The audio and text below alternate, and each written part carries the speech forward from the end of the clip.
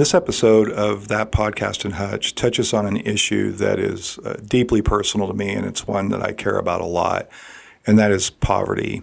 And as you listen to the conversation today, I hope you'll hear what we're trying to kind of talk about in the episode. I bring in Marla McKee and Anthony Fritchenmeyer, both who work with Circles of Hope. And one of the key things, there's a lot in there in that episode, that I hope you'll take away. But a few of the key things I hope you'll get is that first is the compounding nature of the difficulties of being in poverty. You know, one of the things we talk about is the different issues that you struggle with when you're in deep poverty or in generational poverty. So you struggle with food, housing, transportation, medical care, child care, and all of those things. If one thing falls out of line or one thing falls off the edge and you can't maintain or manage that anymore, how that then triggers different but related problems elsewhere. And Anthony made a real good point about different types of trauma, about how poverty itself is trauma, and I believe that is absolutely true. But he also talked about system trauma and political trauma, and that we sometimes, and often, frankly, put in policies that further complicate the efforts of people to get themselves out of poverty. And this, to me, is a really powerful episode that we recorded here today. Part of it's to talk about the work that's being done at Circles, but at the core of everything, if you listen and if you listen to the end, what you'll find is that this is a program where people come into it in poverty, often from generational poverty, and they make it through this program. They increase their income, they increase their stability, they move from poverty to the middle class, and then in a lot of cases end up serving as an ally to help people who are in poverty after they've gotten out of poverty. So it's this very well-organized, self-replicating system. And so I hope you'll listen to that podcast and take some of that away, because I think it's a really important conversation we need to have in our community.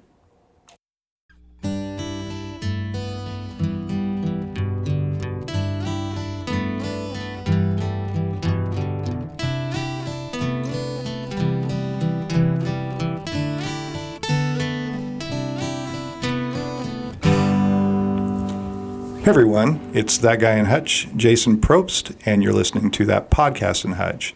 Today I've brought in two special guests to talk about a really good program that runs here in Reno County called Circles of Hope. And if you're not familiar with what this group does, it's actually a nationwide organization that works to try to help people develop the skills and the tools they need to move out of poverty into stability. And the model that is used is really unique, but also really effective. So I'm really happy to have Marla McKee, the director of Circles of Hope, and Anthony Fritchenmeyer, who works as a class facilitator for Circles of Hope today. Thanks for coming in, guys. You're welcome. Thank you.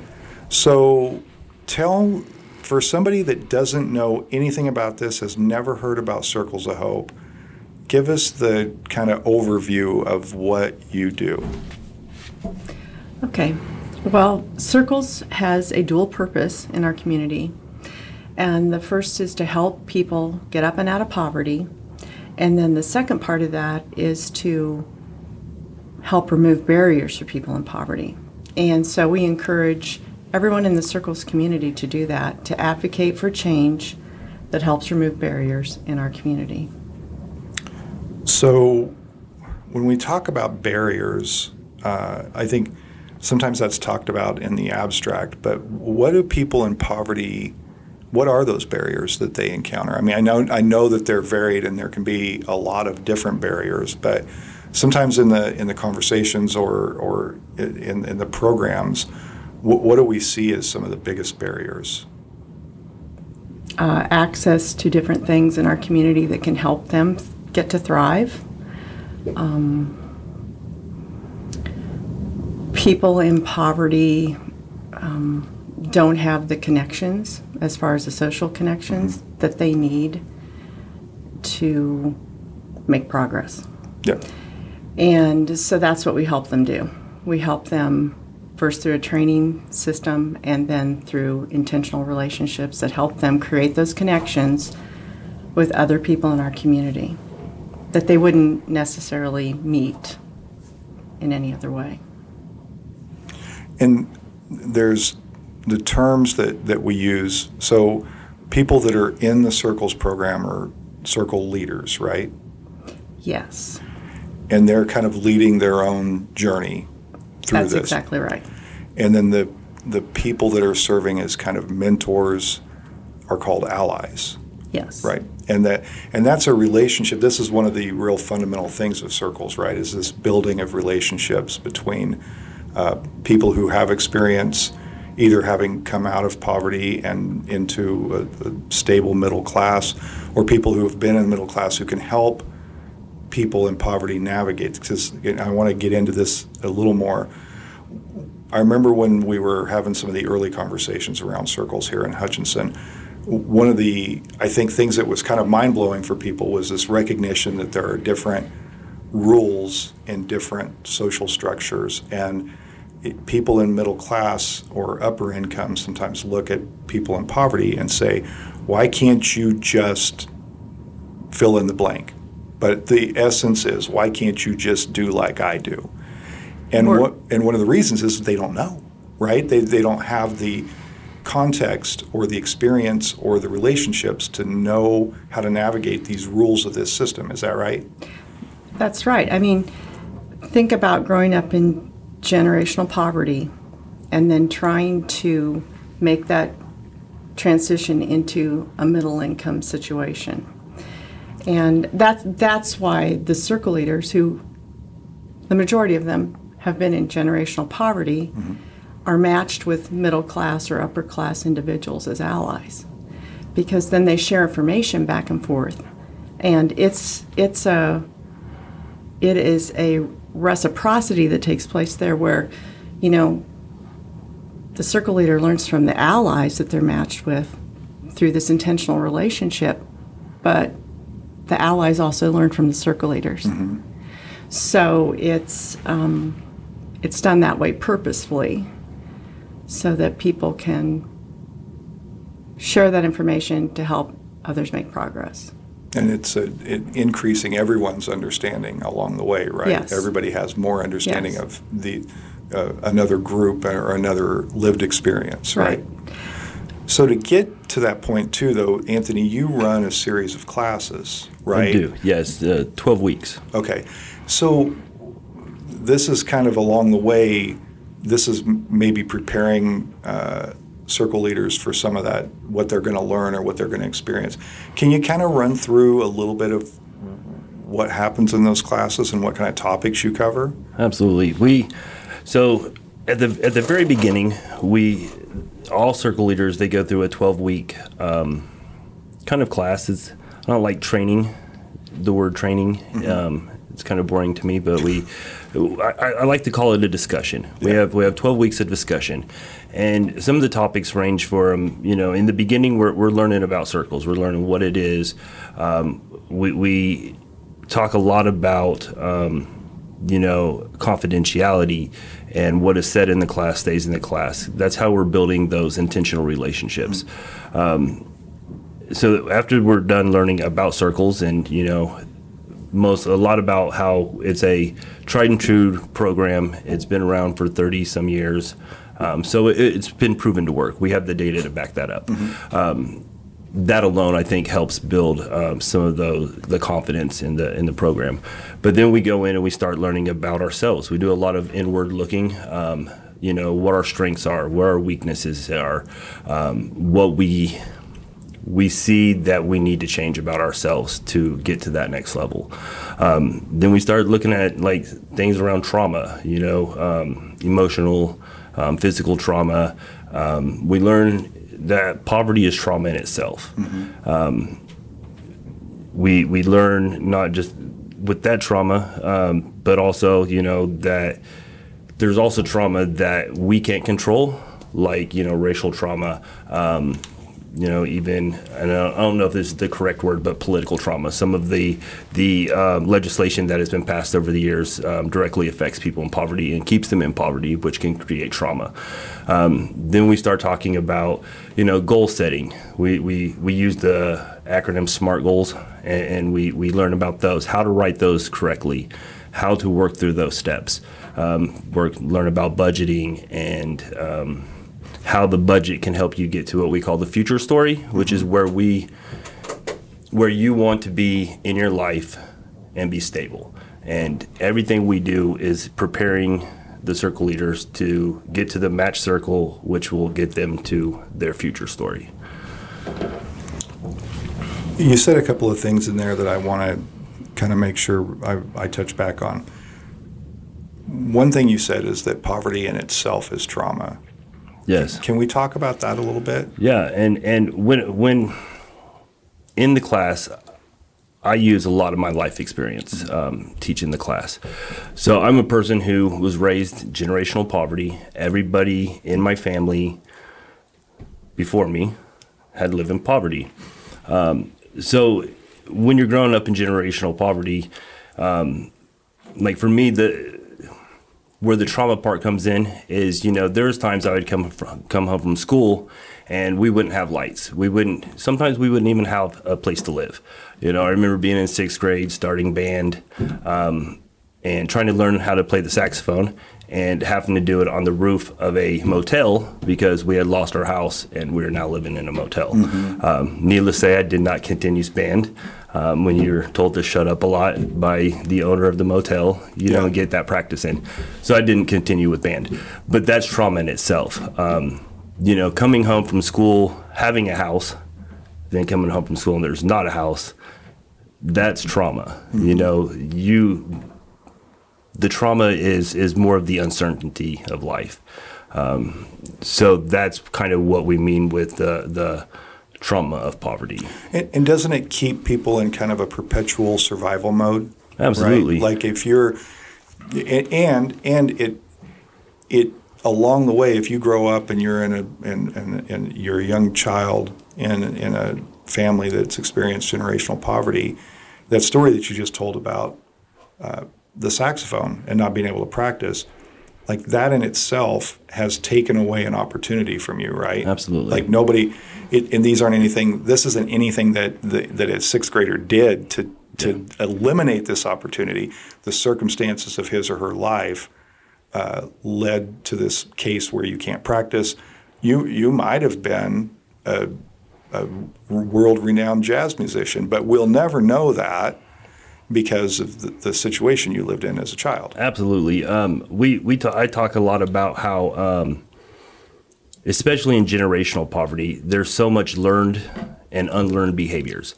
Learned behaviors, I can navigate the social service system. I know if I need food or to get benefits, I know exactly where to go and how to navigate that system.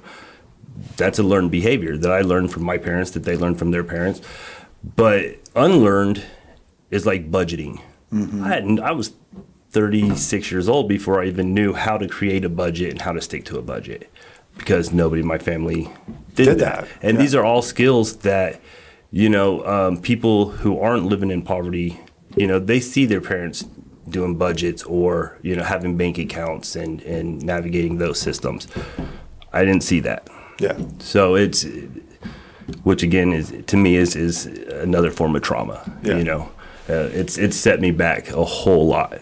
Yeah, because if you don't have that skill growing up or nobody's taught that to you, then you enter adulthood not fully prepared to navigate it, right? Yeah.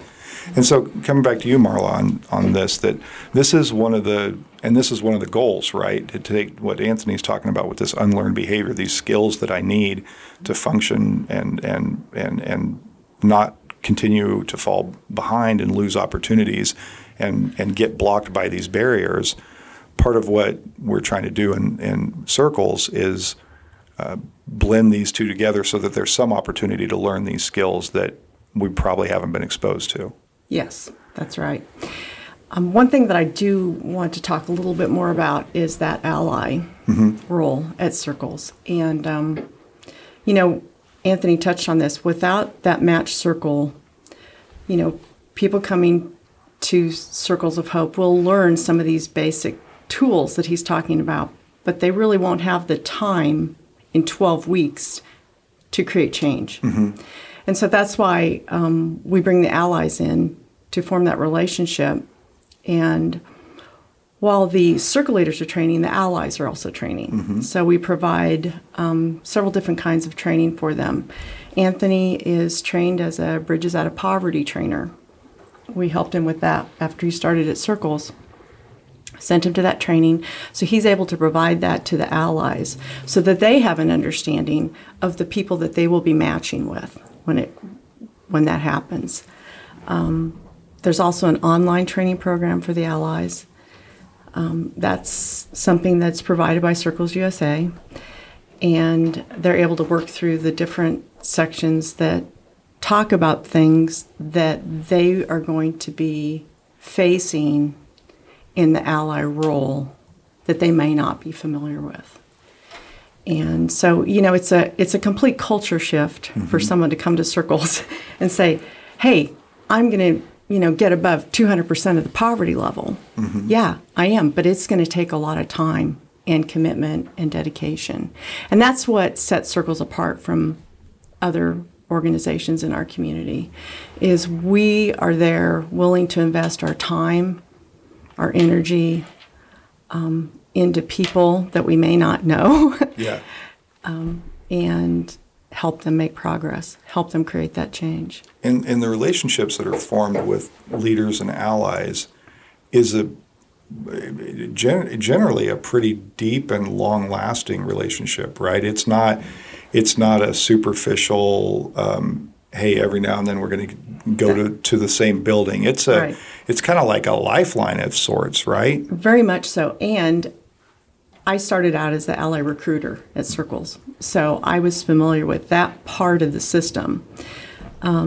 But yeah, it seems like, I don't know what Anthony would say about this, but my experience at Circles is if we have matches that fail, they commonly fail early.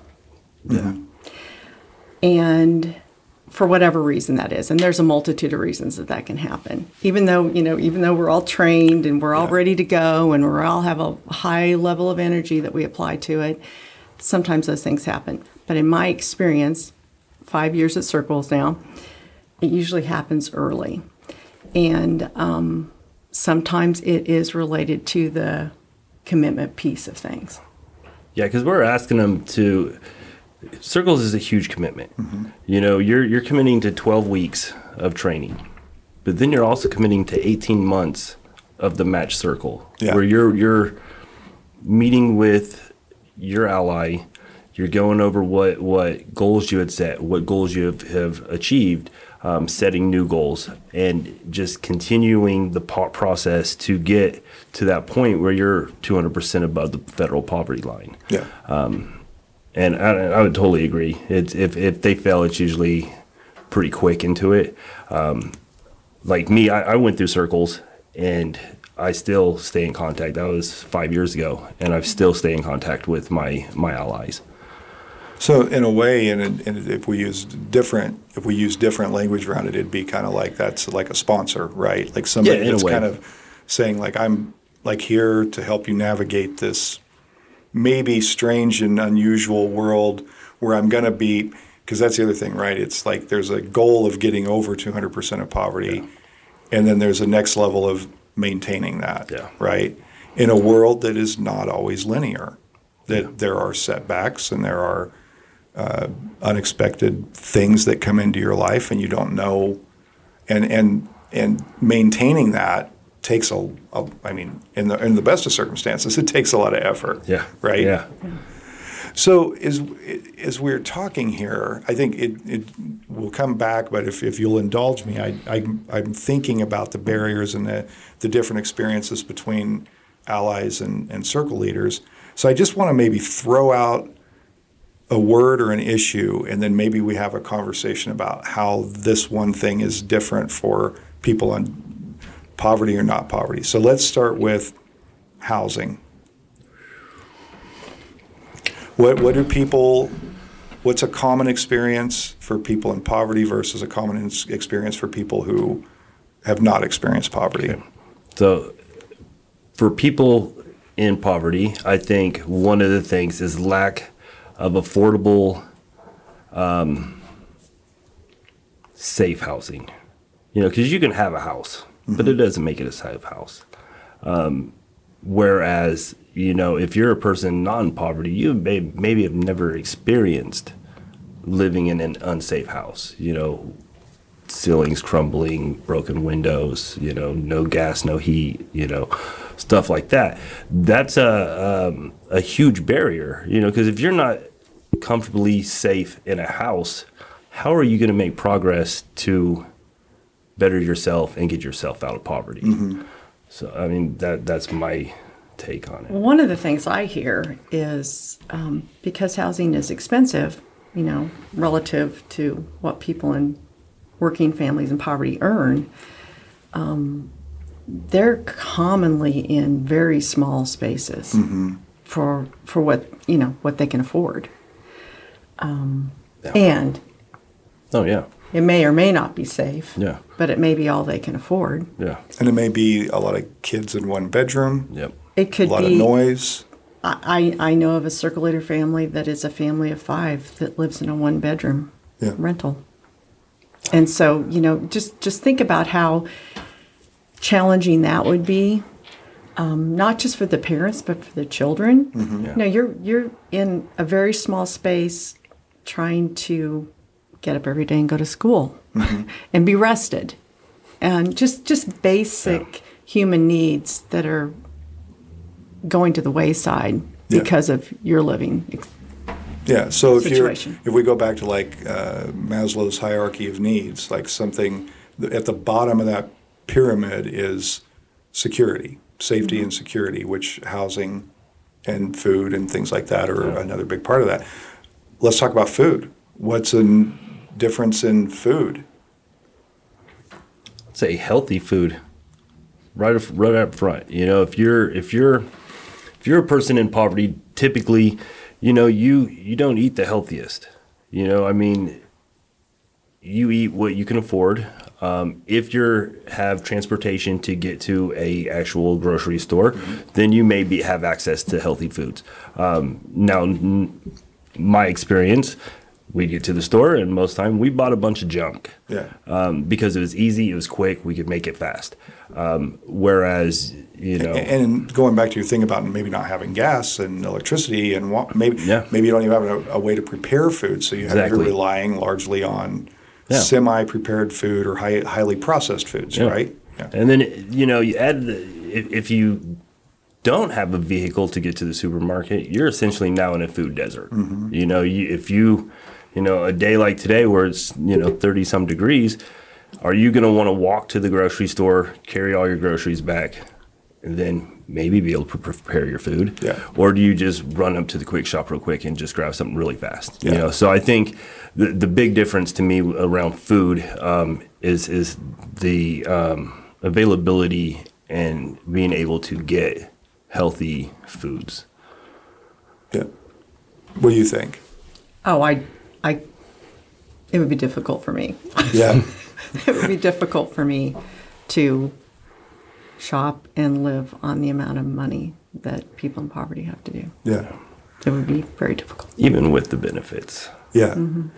Because it's not, despite some of the rhetoric that's out there, it's that people aren't living high on the hog on this, right? It's very, very few times when I was on SNAP benefits did I go out and buy giant steaks for a great steak dinner. No, we're more interested in buying what we can to survive. And trying to feed a family multiple on a limited amount, and probably with limited time too, because of these are working families, but they just work in jobs that don't pay a lot. And so that there's a time crunch there too. So in the competition of time and money, there's what can I buy that's going to feed all these people for less money, but also what can I do? I'm tired. I've been working all day or all night or whatever, and now I need to do this quickly too. I need to feed a lot of people in a relatively for a little bit of money in a relatively short amount of time because I'm wiped out. Yeah. Right. Which then, I mean, just one of the things that gets me about this, you can start seeing all these connections, right? Because if I'm a single mom and I got 3 kids or whatever at home, and I'm doing all this and I'm working and I'm trying to feed them, but then I've got to get them ready for school and try to help them with homework. And if there's nobody there helping out with that, that's another thing that pulls opportunities away, right?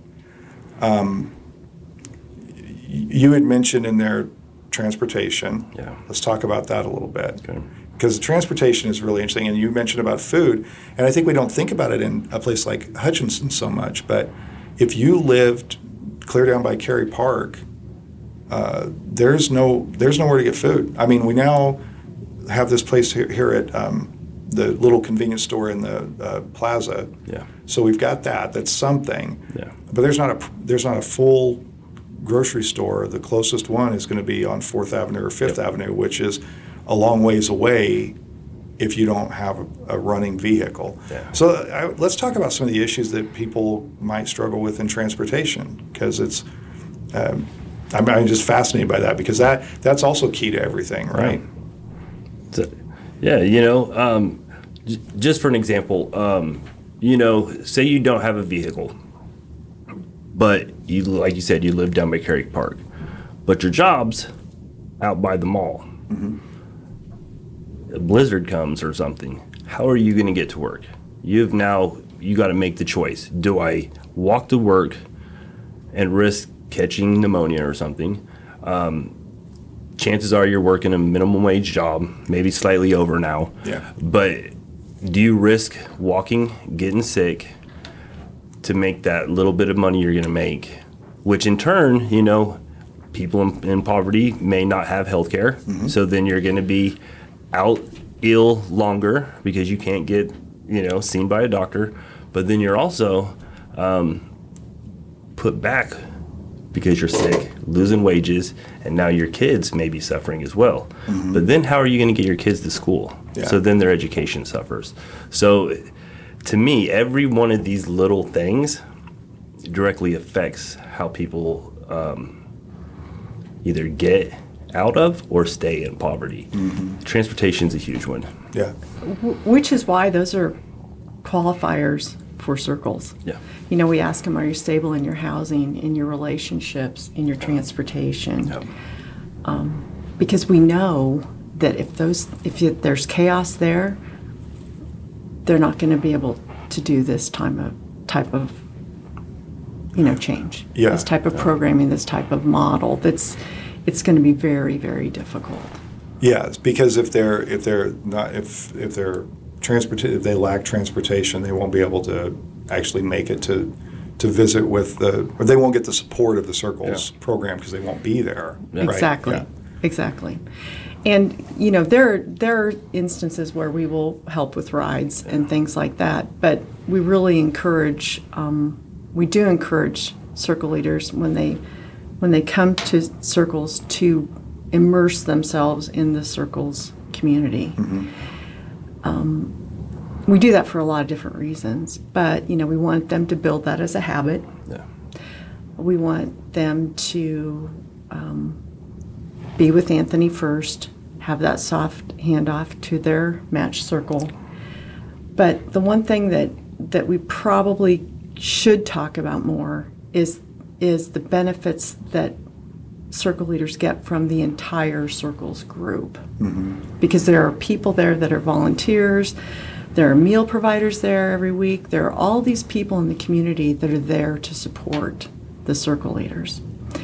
And so the more they can be there, the more successful they're going to be at creating that change. Yeah, because I think you'll hear a lot that the more you put in, the more you're going to get out of it. Mm-hmm. It's all driven by the circle leader. Yeah. We don't set their goals. Yeah. It's all up to them.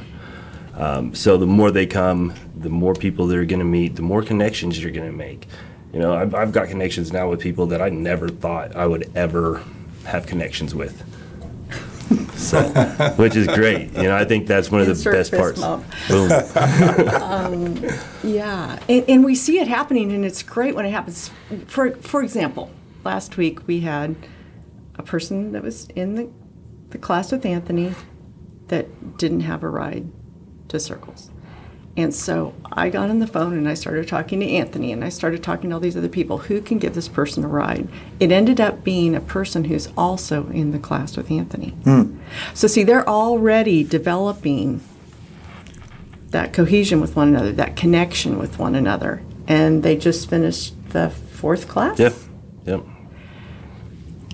So that pretty much speaks to how important that piece of it is. Yeah.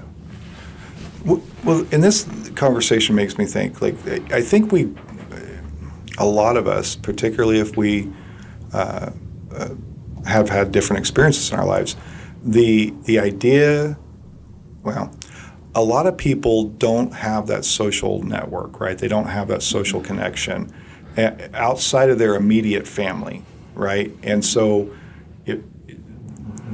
seems like that's what you're saying is that one of the biggest advantages of the Circles program is that you're now building a community of people that are kind of enveloping the circle leaders to say, hey, it's not just the person you're partnered with, it's the ladies handing out the meals, and it's everybody here, and we're all pulling together, and we're all pulling That's for exactly you, right?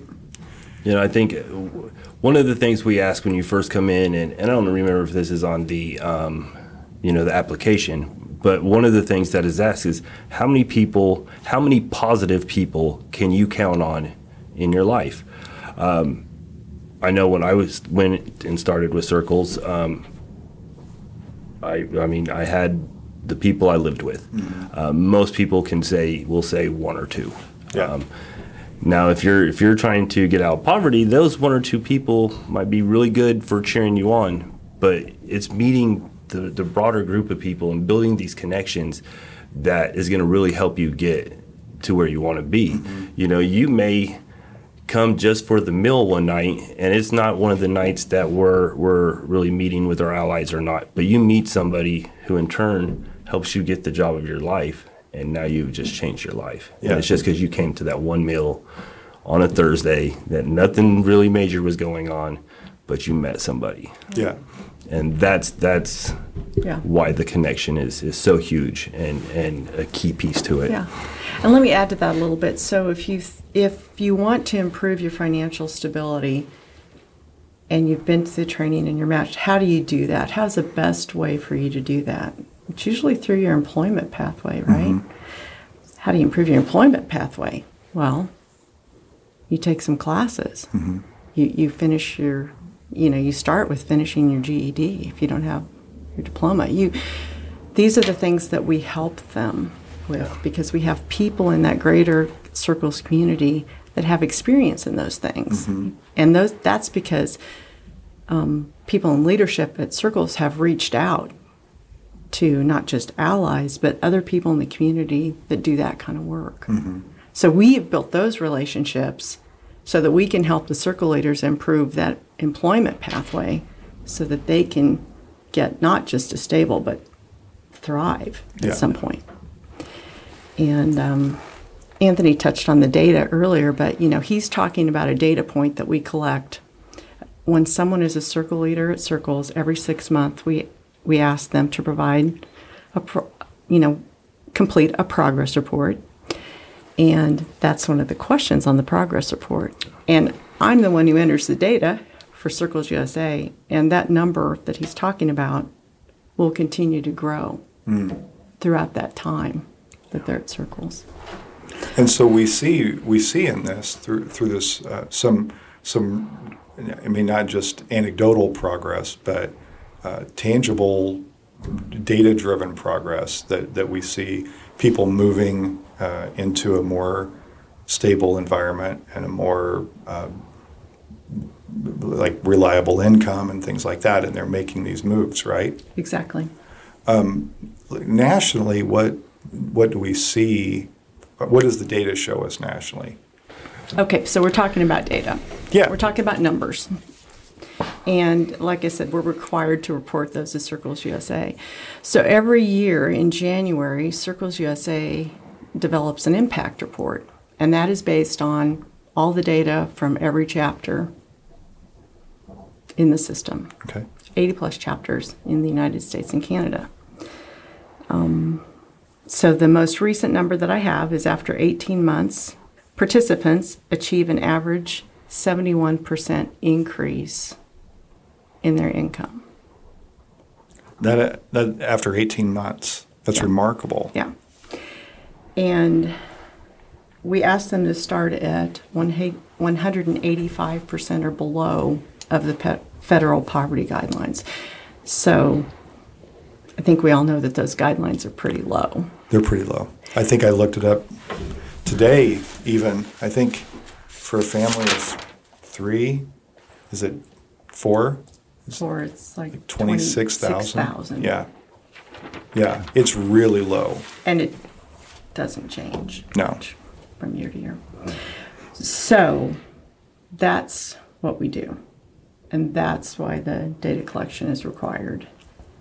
But when you think about it, it's as remarkable as that is, it's to say that 71% of participants 18 months later have increased they've had a 71% increase in income.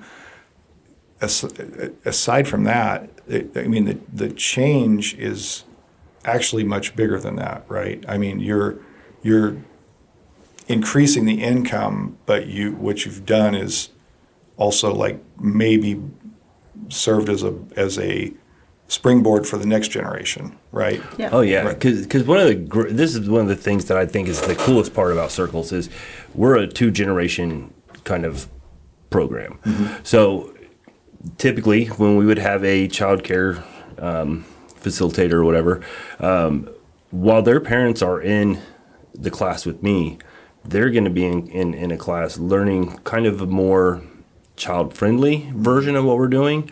Because with Circles, we feel that if we can stop poverty at an early age, it won't turn into generational. Yeah. You know, we can stop it early by just teaching the kids that are coming with their parents.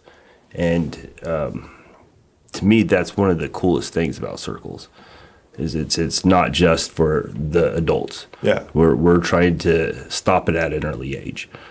And it's a little more proactive than reactive, Yeah. right? You're not saying, this is there's a family in poverty. We're now going to try to address that. It's saying there's a family in poverty. We're now going to try to help this family walk on a journey to a more income, but like you said, looking multi-generational and saying, along the way, we're going to give these kids the tools that poverty isn't the norm, and then we're going to help their parents put that into action, Yeah. right? So that they get to experience that it simultaneously along 2 generations. Yep. Yeah. Exactly.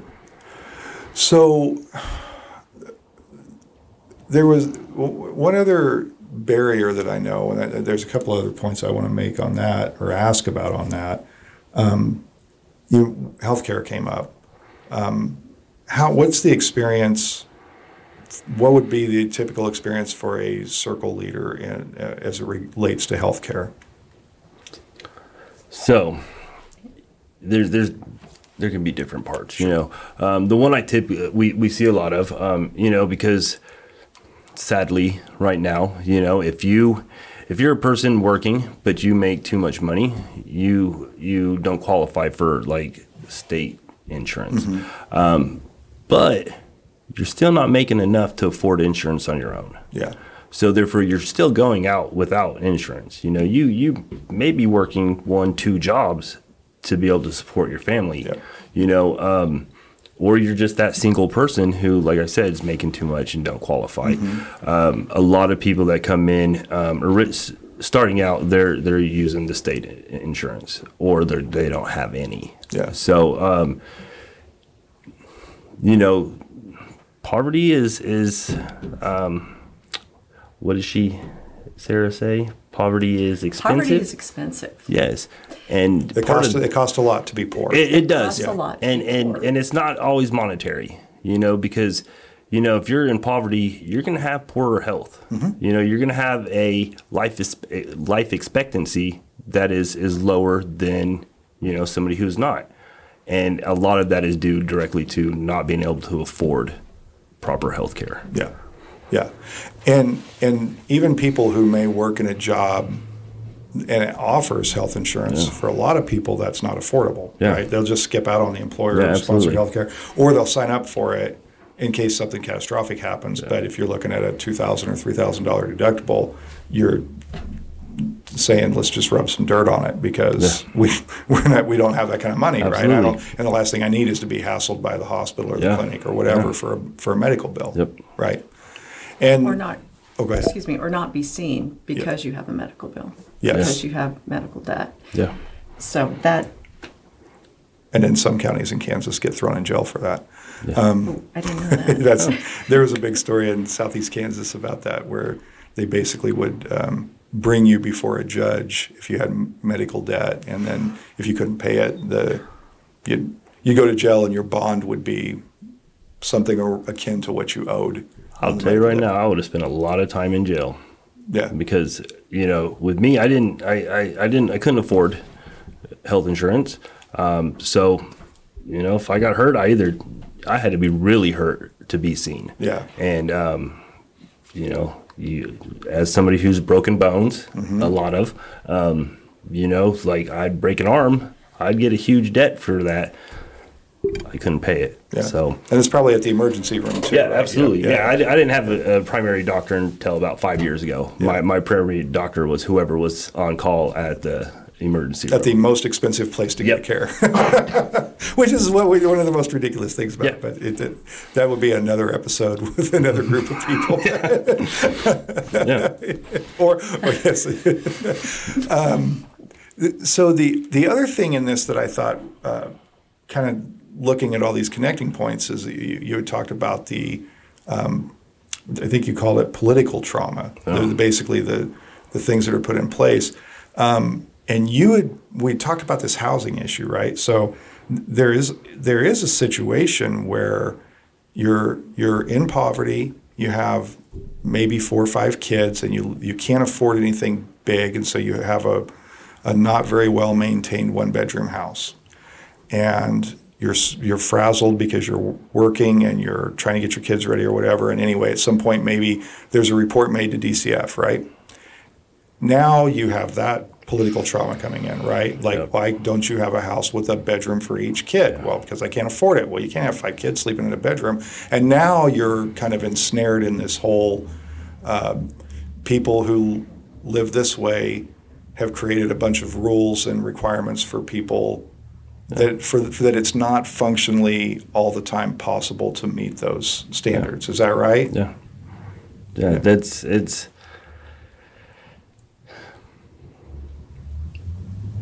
That happens a lot, and the sad reality of it is then it's not just one barrier that comes up with that, because you've got the state in your house a lot. You're trying to navigate that part of the system, but they're going to want you to get better housing with more rooms. How are you going to do that?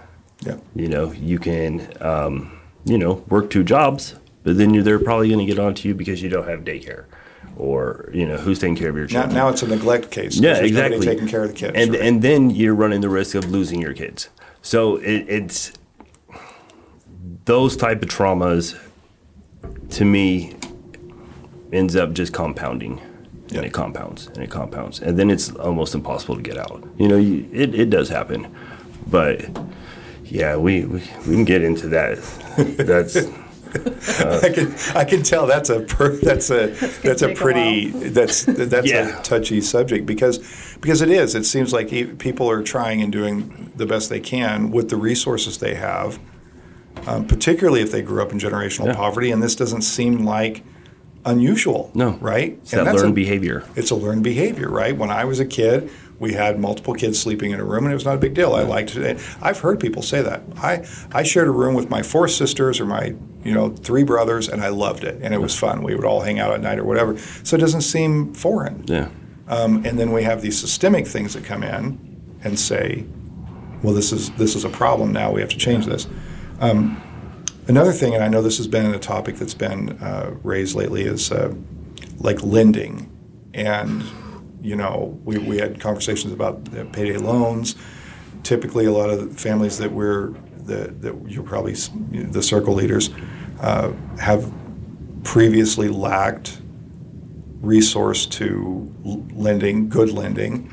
A lot of people that I know would avoid checking accounts because they were worried of overdraft fees, and that's legitimate because there was a time where people were go $20 over and end up owing $150 in overdraft fees. So that's another system that punishes people for not having enough money, right? Oh, yeah.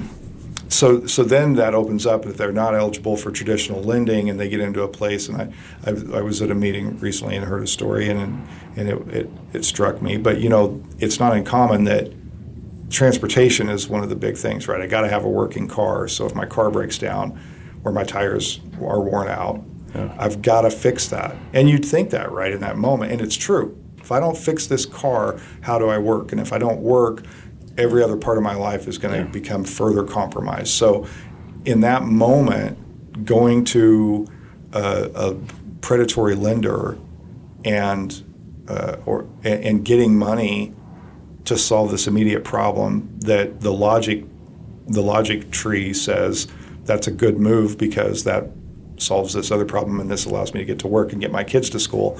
But once that starts, that's a hard thing to get out of, isn't it? Well, that's that revolving door. Yeah.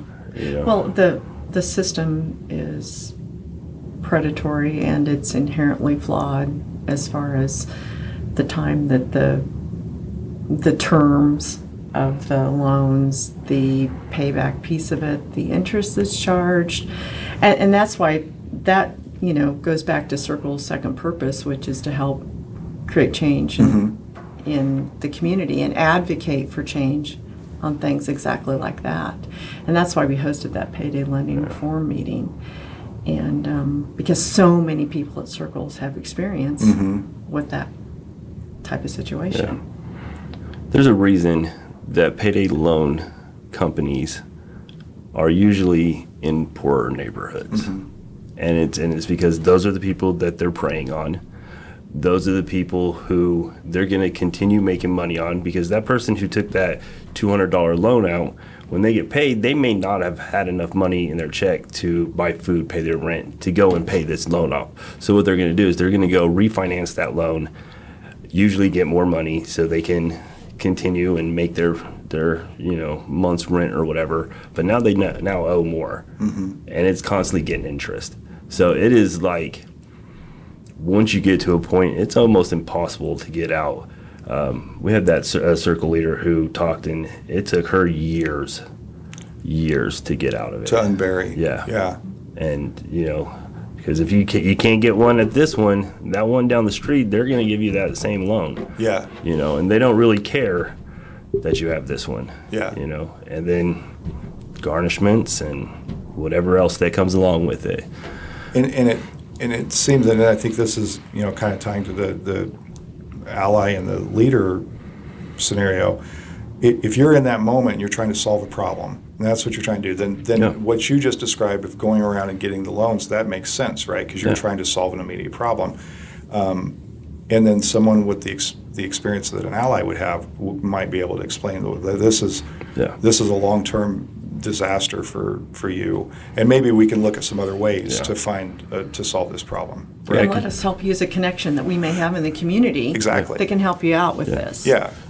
Maybe we know a mechanic who will take payments. Maybe we can go and I can say, hey, can you help this person out? And and that's what's another cool thing. Circles are just cool all around to me, but you're learning these things, because when you're we call it the chaos of the moment. You're in that tornado, like you don't know up from down what's going on. All you know is that you need to solve this one problem, but you're not thinking that if I go do this, it's going to cause problem B, C, D. And for me, when I was in Circles, that's a lot of what my allies were there for. I'd get in that chaos of the moment, and I would just call them up, and I'm like, this is what's happening, and they would be able to let me speak, because it's all up to me. So I was able to explain what was going on, what my thoughts are on how to fix it, and they'd be like, well, that's not a smart idea. Let's look at these options. And 9 out of 10 times they had the right options, Yeah. So, but they gave me that one person, that wasn't really living like me. Because, when I first went in there, all the people I knew were pretty much in the same situation I was. So, it just made sense. I'd ask them, hey, I got this bill due. They're like, oh, go get a loan. But my ally was able to be like, let's think this over, stop the fight or flight, and was able to reel me back in, and then we were able to make productive decisions. So I think that's what's really cool about Helping circles. the circle leaders understand, like, okay, if this happens, then what happens next? Yeah. Look down a couple sequences there and see. And think that through. 'Cause they're not in the chaos. Yeah. They're an outside observer, so they're able to help relieve that chaos. Well, that's kind of an interesting dynamic that exists everywhere, right? Like, if I have a friend who's in crisis about something, in poverty or not, I can look at that situation and say, oh, well, clearly this is the thing you should do. If I'm in that same situation, I'm like, oh no, Yeah, I don't know what to do, right? Yeah. Because you do have a hard time seeing your way out of your own situation a lot of times. Yeah. No matter where you are socioeconomic spectrum, you're sometimes in your scenario, your crisis, in your moment in front of you, you can't see clearly. When somebody else can just see through the fog and say, oh no, that's the thing you're about to do, is that's going to make it worse, and you should not do that. Yeah. So tell me a little bit about, I want to do this. What does I've been to them, but listeners haven't. What does a circles meeting look like? You guys meet on Thursdays, every Thursday, right? Every Thursday. There's a dinner. Unless there's a holiday. Okay. Yeah. Like there will be coming up. We won't meet on Thanksgiving. We will not meet on Thanksgiving or the 2 weeks surrounding Christmas. Okay. But we are there every other Thursday. Okay. And the evening begins with the 5:30 shared meal. We feel like a lot of good things happen around the table, and we want people to be exposed to that and have that opportunity. And then programming starts at 6. So if a person comes to Circles and they're in one of the 2 training sessions that we offer each year, Anthony will take them down to the Circles classroom, and they'll do that training session for the evening. I'm using training. Yeah. The conversation session. Okay. I don't know if we need to stop this, but I have a different view of that because I feel like the information he provides is a lot more important than just like you and me having a conversation. It just there's a lot of information there that is very helpful for people. So that's there is, and really, here's one is our reason. disagreement. Here's one reason I say discussion. As a person coming to Circles in that vulnerable spot, you start talking about training, I start freaking out.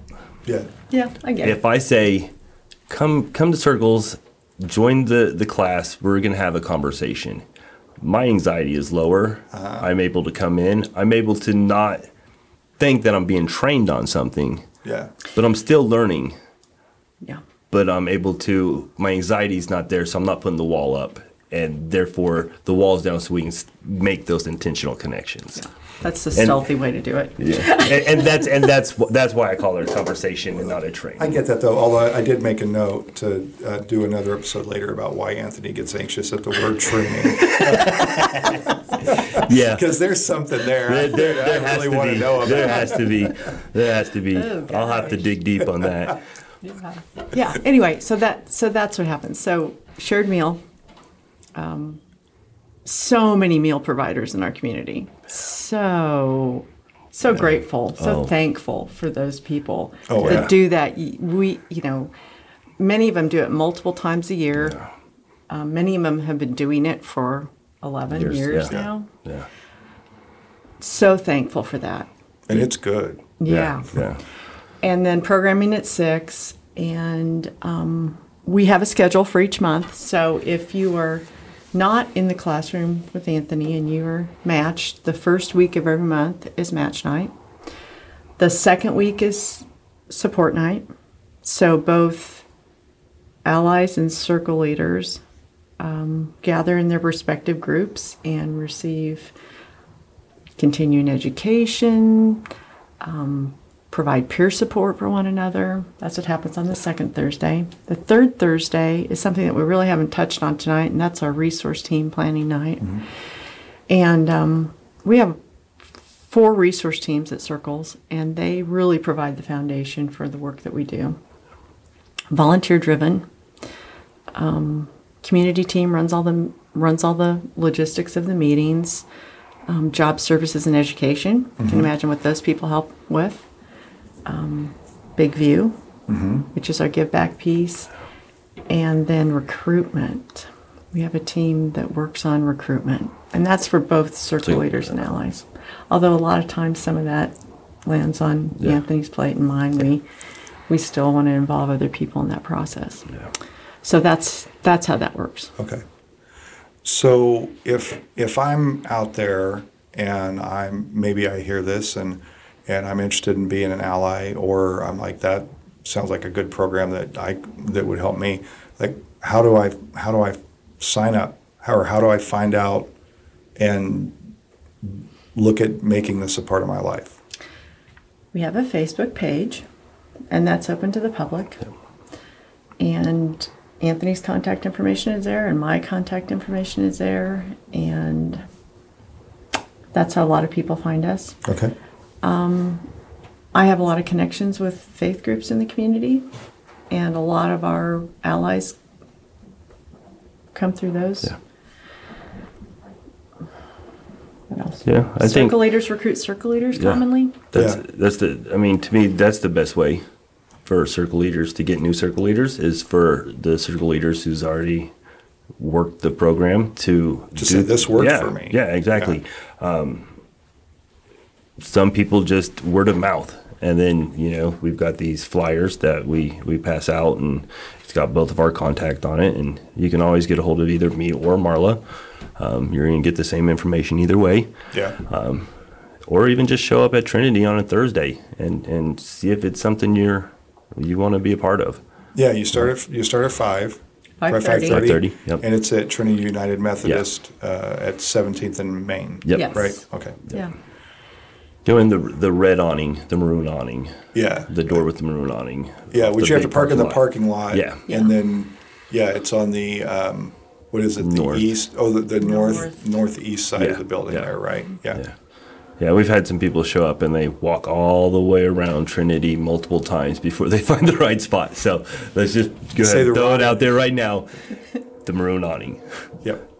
So thinking about this, you must have some success stories locally that you're really proud of or really happy to have seen developed. Can you talk about those at all? Sure. We have a lot of success stories. Person I'm thinking about right now is a young woman who was a circle leader. She was a little different as far as where she came from to circle. She actually had grown up in a very stable middle-income family, but had made some choices that had led her to poverty. And so she came to Circles, trained with Anthony, came back later, took the class again, matched after that, had a really successful match as far as her financial stability. Now she's come full circle. She's trained and she is an ally now for one of the circle leaders and her husband who just finished. Wow. So that's the kind of progress that Sarah has made. To go from being in poverty, a circle leader, to coming through that, reaching stability, and then turning around and helping someone else navigate through this system. Yes. Right. That sounds like a very efficient program, right? Like if you're actually recruiting your next crop of allies from your successful circle leaders, and it's a self-replicating system. Well, it's a really is a good system. I mean, if you think about how authentic Anthony is in his facilitator position, he's taking everything that he has learned and everything in his match that he's learned, and then building on that, and now helping the next group that are coming along. It's pretty amazing. Yeah. How about you? Yeah. The one I'm thinking of is we had a lady, she came to class, was very quiet, wouldn't even really look at you. And I let them know right away, because there's sections in the book that's like, this is pretty personal, so we're not going to ask you to share, but you may be asked to share. You don't have to, but, I have a way of trying to pull them out, because like I said, it's a conversation to me. And the only way it's going to be a effective, productive conversation is if more people talk. Yeah. So every time I'd get to a question, and I'd just kind of look at her, and she'd look at me with, it was one of those I'm going to kill you faces. But by the end of it, she's actively volunteering to talk. Now she's in a kind of a volunteer leadership role with Circles, gets up and speaks in front of the group, and is making real progress. I think one of the last times I talked to her, she had just got a really big raise at work and is doing really, really well. But yeah, you're not going to come to the class and kind of hide. I'm gonna do everything I can to pull you out. You got to be uncomfortable to make change. Yeah. So I'm gonna make you a little uncomfortable, but at the same time, we're gonna be very understanding. There's tears. I mean, this is some pretty deep stuff, and there's a lot of inward thinking. So I mean, there's a lot of tears. But when you pull that person out and she starts making change like this lady has, that's what makes it all worth it. Yeah. These two and these are just two success stories. But yeah, that's what makes it worth it. Well, and I think about this, and I have to go back to you, Anthony. I mean, you said 5 years ago, you came through this. Yeah. And now you're a leader in this space. Yeah. You're a leader in the disability space through your work. And generally, I mean, you're really engaged in a lot of different things in the community. And this is one of the things that well, I'll have a question after this, but I want to say this. All of that, the two stories that you just shared, and thinking about you, Anthony, in particular, one of the things that bothers me and always has about our approach to poverty, or our inaction on poverty, is the amount of human capital that is lost because of poverty. Right there, and I'll go back to your story about the saxophone, but it could be a kid who wants to study biology, and probably maybe in this kid's brain is a solution to one of these big perplexing health problems that we've been faced with. And we have this kid who's in a home that doesn't have electricity or running water or not enough food, and we lose that capital, we lose that capacity, and we lose the innovation and solutions that reside in that reside in that mind and might have been realized had we been able to help that family along. Yeah, absolutely. So then that leads me to my question, and I'll let you answer this and then maybe wrap it up with this. But if I'm out there in the world and I think, well, that all sounds nice, but I mean, why should a person who thinks they're unaffected by poverty, whose life is comfortable and they don't have anything to worry about really, why do I care? It's a very good question. And really just right off the top of my head, instantly I just think at any given time, in any moment, you can become a person in poverty. COVID proved that to us. You know, so many middle-class people who have never experienced poverty, have never had to navigate that system. COVID hit, they lost their jobs. They are now in that same situation. So to me, the more we learn about poverty, the more we learn about people in poverty and understand that it's not just as simple as pull yourself up by the bootstraps. You know, we've been taught that our whole lives. Yep. It's more than that. You know, the more we learn about them, people in poverty, and the more we invest in people in poverty, just the better all around we're going to be. You know, you're going to learn skills that could possibly help you if it happens to you. You know, but you might just be that person that changes somebody's life, that in turn changes somebody else's life, and then it becomes a repeating thing. And in a perfect world, we've done away with poverty. Yeah. But you know, I mean, that's what I think when I think of that question is, you know, the more we learn, the more we can help. I agree. The more we learn, the more we learn. I mean, that's what it's about for me. I mean, I would love for everyone in our community to understand how this system works and to understand that it doesn't have to be that way. Yeah. And I spoke earlier about an investment of time and care, and that's what we do at Circles. Yeah. We invest in people because we know that that's the best thing for our community. And that's what, for me, that is my motivation. And we're going to change one family at a time, but that's one family. We may change that family that has that innovation that changes healthcare. Yeah. Or helps another family. Yeah, Right. exactly. Yeah. Or helps an entire community of people. We just don't know, right? But I like what you said about investing in people. We invest in a lot of things in this country and in this state, and I think we're very seldom off the mark if we invest in people, no matter where they are at any given moment in their life, right? And I think that's what brings allies to Circles.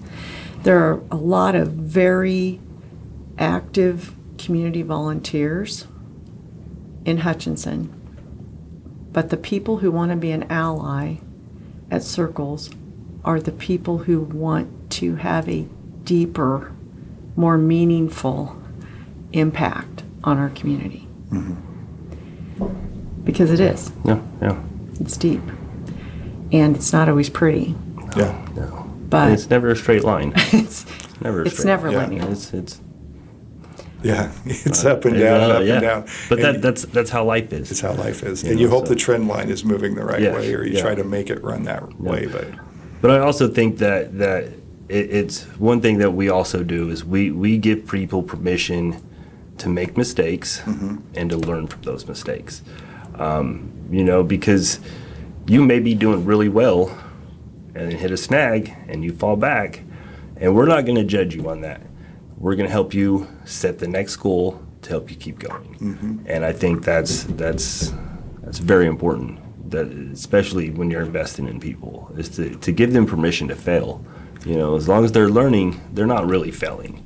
Yeah. You know, we're it's part of the learning process. One of my words or phrases that I've been saying to myself all week for completely different reasons, but I'll say, well, this is a very good lesson for me to learn. I've learned a lot. But you know, as you were saying that, I thought one of my favorite lines from one of my favorite authors, John Steinbeck, I can't remember which book, but it's the line that says, now that you don't have to be perfect, you can be good. Yeah. Right? It's like once you give up the idea that you have to be perfect, you can then just be good. And that includes mistakes, and that includes learning from mistakes. Yeah. So Well, and one of our mottos at Circles is progress, not perfection. yeah. And we don't expect perfection, No. but we do Progress. expect people to make progress over time Yeah. because it takes time. Yeah. Well, I appreciate the work you two do in this community, and I appreciate everything you do and everything Circles done. I've always loved Circles. I think it's such a great program and so effective, and such a great way to bring two maybe otherwise disconnected groups of people together to share a common experience, which I think is just core to everything, to have that understanding, and so that both parties walk away saying, I now know things about another part of the world that I didn't know. And I just think it's incredible. So thanks for all of that, and thanks for visiting with me today and visiting with listeners about everything you're doing out there. Well, thank you for the opportunity. Yeah. We love to talk about circles. Oh, yeah. And we could probably do it longer, but, you know. Oh, we sure could. We could really get into it. But Thank you. This is my first time on a podcast, and Oh, I love it. me too. Yeah, I thought you had already done this. And the great part about it is when I got to work today, I was telling my boss Erica that I was going to be on here, and she's like, "You better not talk about Beyond Barriers." That's when I go on there. I'm talking about it. I'm like, I won't even say it, but I'll name drop you at least once. You got me in trouble too. I realized that message and said, "So Anthony's going to be on your podcast today." Huh? Yeah. Well, I had to let her know where I was going to be from 3 o'clock on. You So could have blamed it on me. yeah. We But- could just let it grow down. Yeah, which what's funnier, because then I was like, what exactly is a podcast?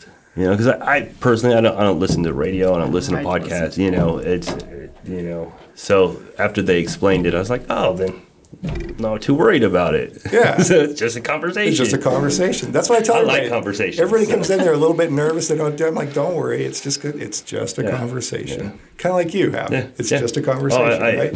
I tell people when they go to job interviews a lot, like, because interviews can be stressful. I'm like, don't think of it as an interview. You're just going to have a conversation with somebody. And Yeah.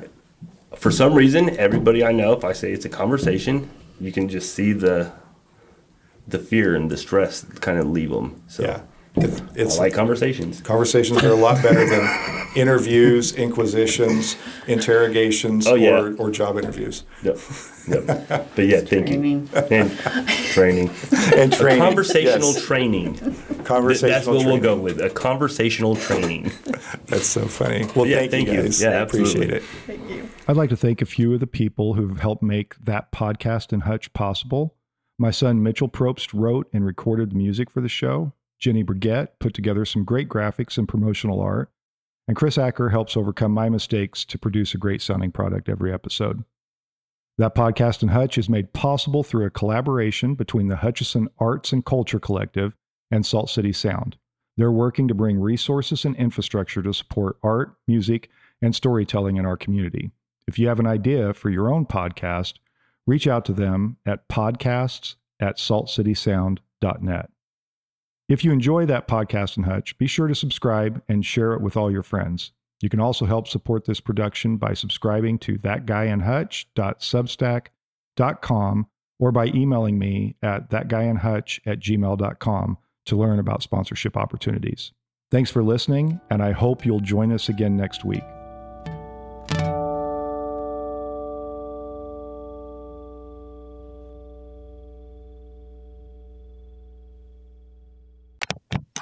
A Salt City Sound production.